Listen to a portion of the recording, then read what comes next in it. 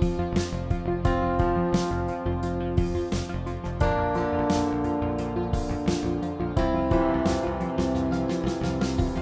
good morning. Welcome to the Money and Faith podcast. We're excited you're here. My name's Nathaniel Nolf, joined as always by my father, Rich. Yeah, what's my name again? I can't remember. Ralph. Ralph, that's it. That's it exactly.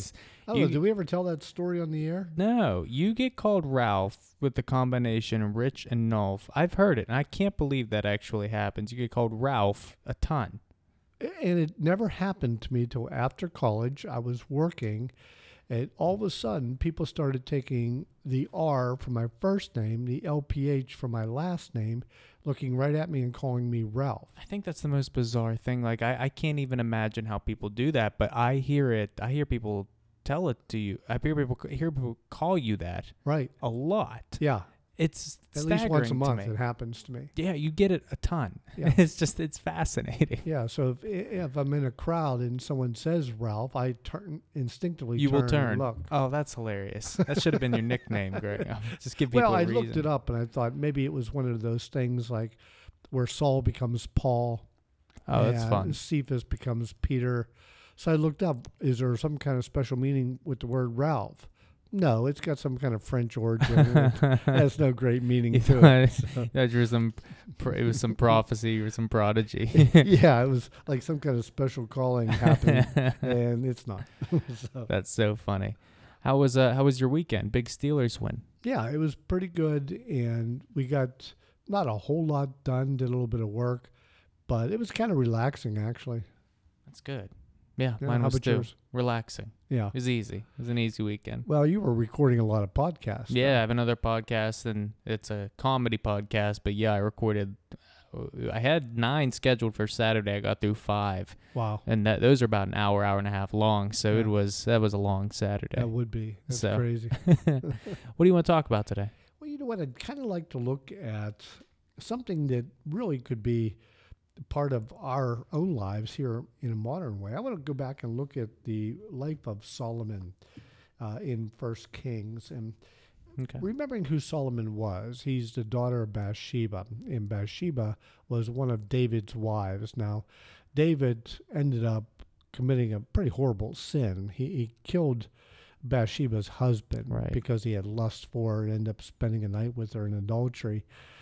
But their first child, when she became pregnant, died. God basically killed the child. Right. And Solomon was born to Bathsheba, and this was David's choice to become the successor king. And so he ends up where God had appeared to Solomon in a dream and really asked him what did he want. And Solomon had asked for discernment on how to govern the people, how with an understanding heart to make sure he's making the best decisions as king. And then God says to him, "Behold, I have done according to your words. Behold, I have given you a wise and discerning heart, so that there has been no one like you before you, nor shall one like you arise after you. I've also given you what you have not asked for, both riches and honors, so that there will not be any among the kings like you all of your days." And so it's pretty amazing. He was blessed with incredible abundance. He had peace from wars. But what happened to him? What happened to him? And what happens is we jump to chapter 11, and as Solomon had gotten older, he began to fall away, sadly.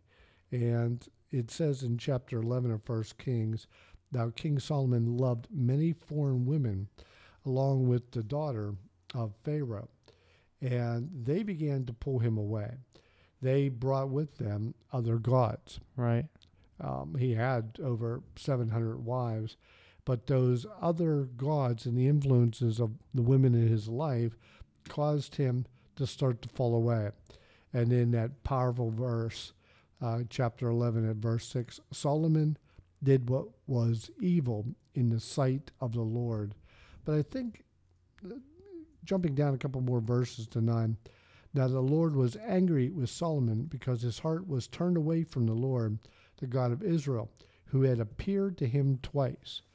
And that for me is amazing, that he had two times where the Lord had appeared to him and he saw incredible blessings, and yet he fell away.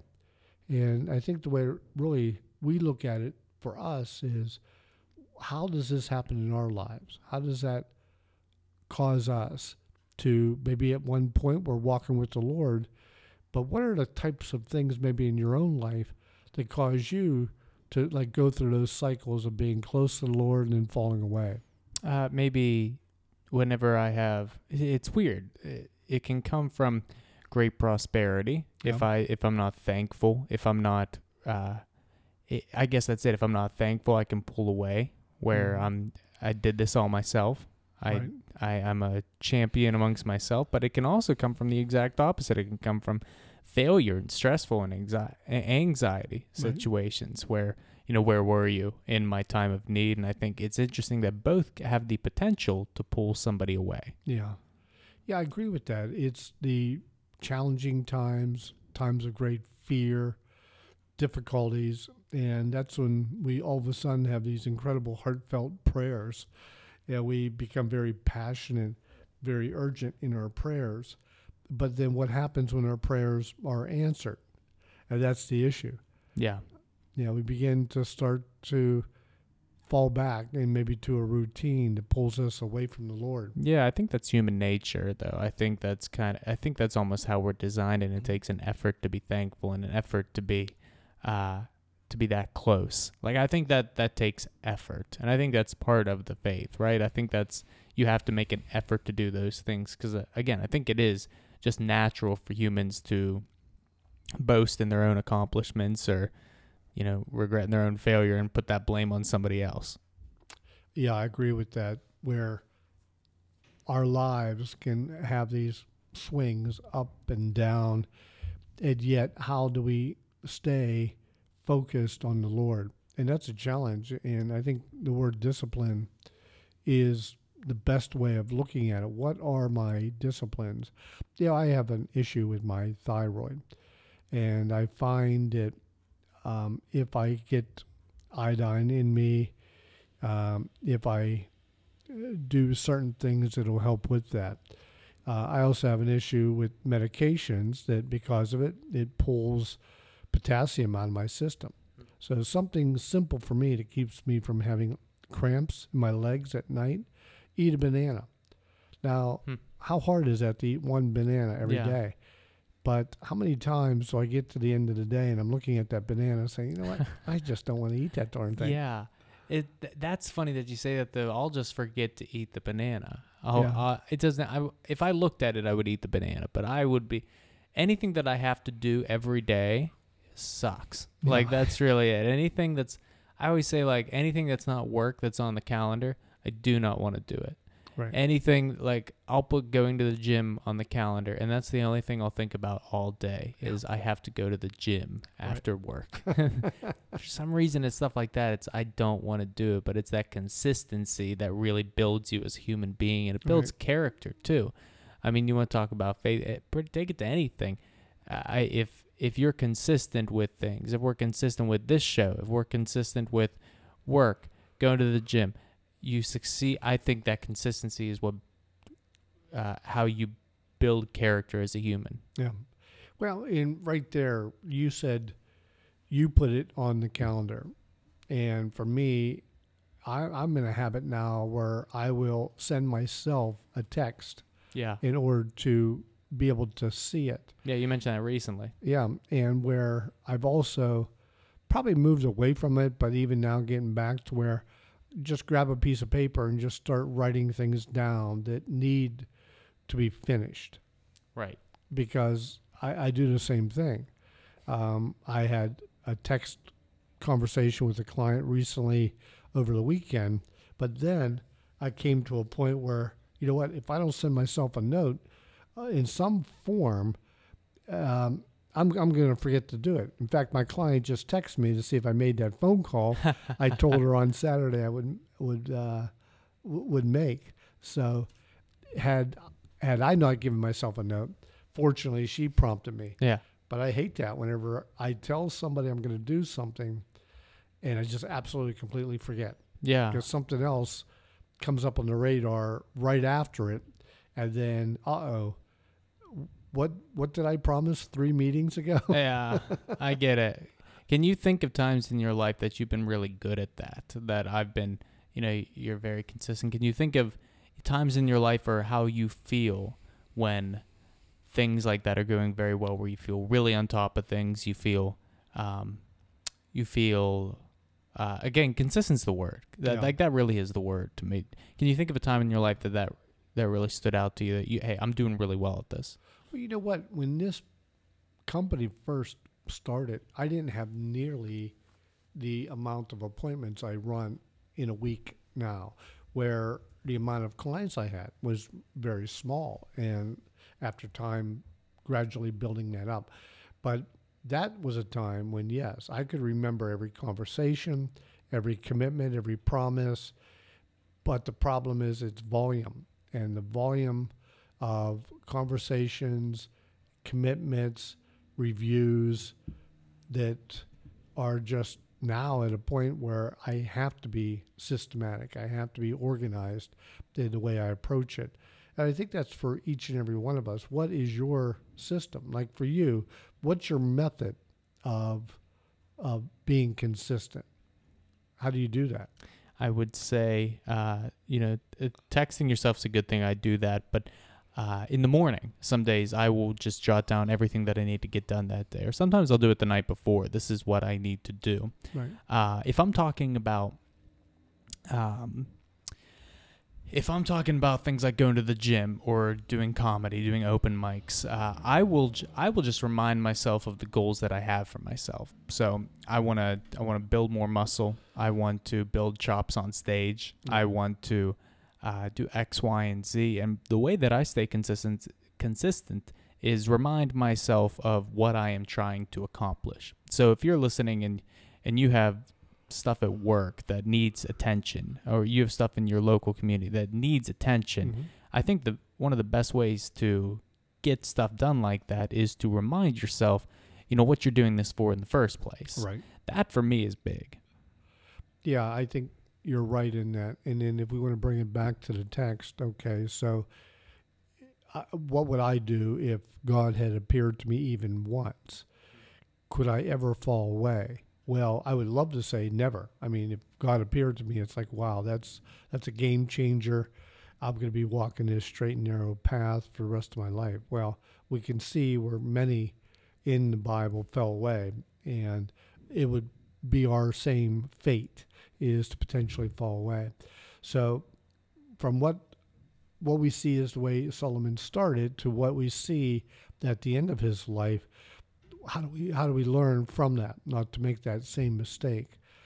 So we've had these discussions recently about even the whole subject of church and our own. We have frustrations right now because the modern Western church, sadly, in many ways, has become more of kind of a social event. Yeah, it's good, it's clean. Not going to hear a whole lot of, we'll probably never hear any vulgarity, right. Swearing. Things with sexual overtones, but it just feels too much like a social gathering that is more rah, and why even do it? Why even go through the exercise? For me, what that is, I go back to John Wesley. John Wesley, I think, kind of summed it up, that there are means of grace. And he'll say, how does God pour out his benefits to us?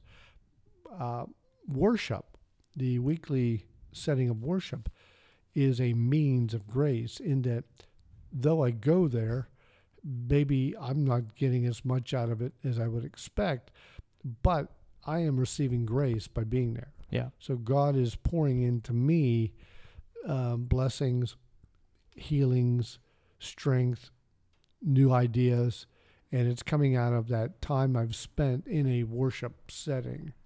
So maybe I am not receiving a worship that is preferential or that really feeds me spiritually, I still go about it in order to still enjoy the benefit of the grace Right. that's coming out of that too. Yeah, I understand that.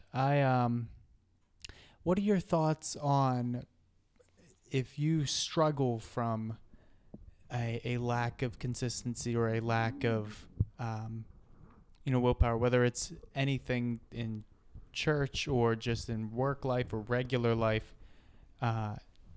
You had to have had times in your life where you really feel that, and you really feel I think of it as being bored with a lot of stuff, bored with life. Do you have any advice for people wanting to get out of that kind of slump that they're in? Yeah, I've experienced that. There was a time when my schedule probably was not as hectic, but I was less disciplined.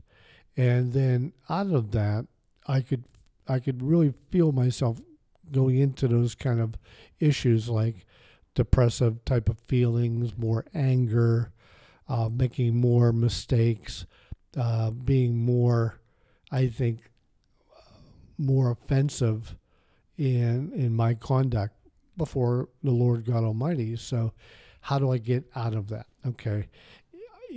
I approach it probably exactly the same way that any professional coach would do it. When his team is falling apart or they're going into a bad streak of losses, they go back at practice and get to the basics.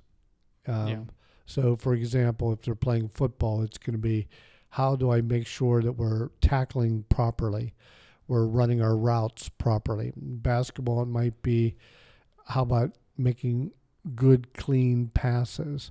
Or the way I'm conducting my shots, am I using the correct form? And just pulling back to basics. So when I look at, my own life, how do I create more consistency? It's based on daily disciplines. Yeah. And so, this morning I got up late, and so I didn't sit down and read the Bible. Now that's rare that I miss. Maybe it's twice a month that I'll miss a day, but that's okay. If I miss tomorrow and I end up missing all week, that's going to have an effect on me. Yeah. It's going to cause my psyche to slide away from the Lord. And probably in Solomon's case, when he had incredible wealth and he was at the very top of his power and authority, maybe it was, maybe I don't need to go over and do my sacrifices to the Lord. Maybe, I've read that before. I've read these scriptures that have been passed down to me. Maybe I don't need to read those now. Right. And so he opened himself to influences. Now for him, it was the influences of hundreds of women. For you and I, in a modern sense, it's the influences of the world that we encounter constantly for us.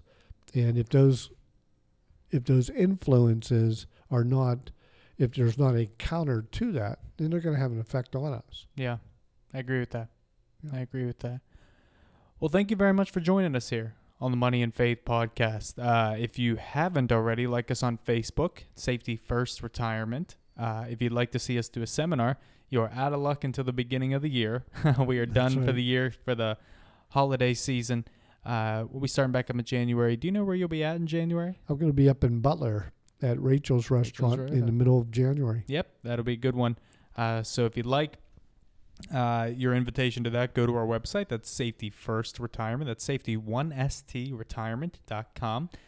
With listings of those dates on there, you can sign up directly on there or give us a call.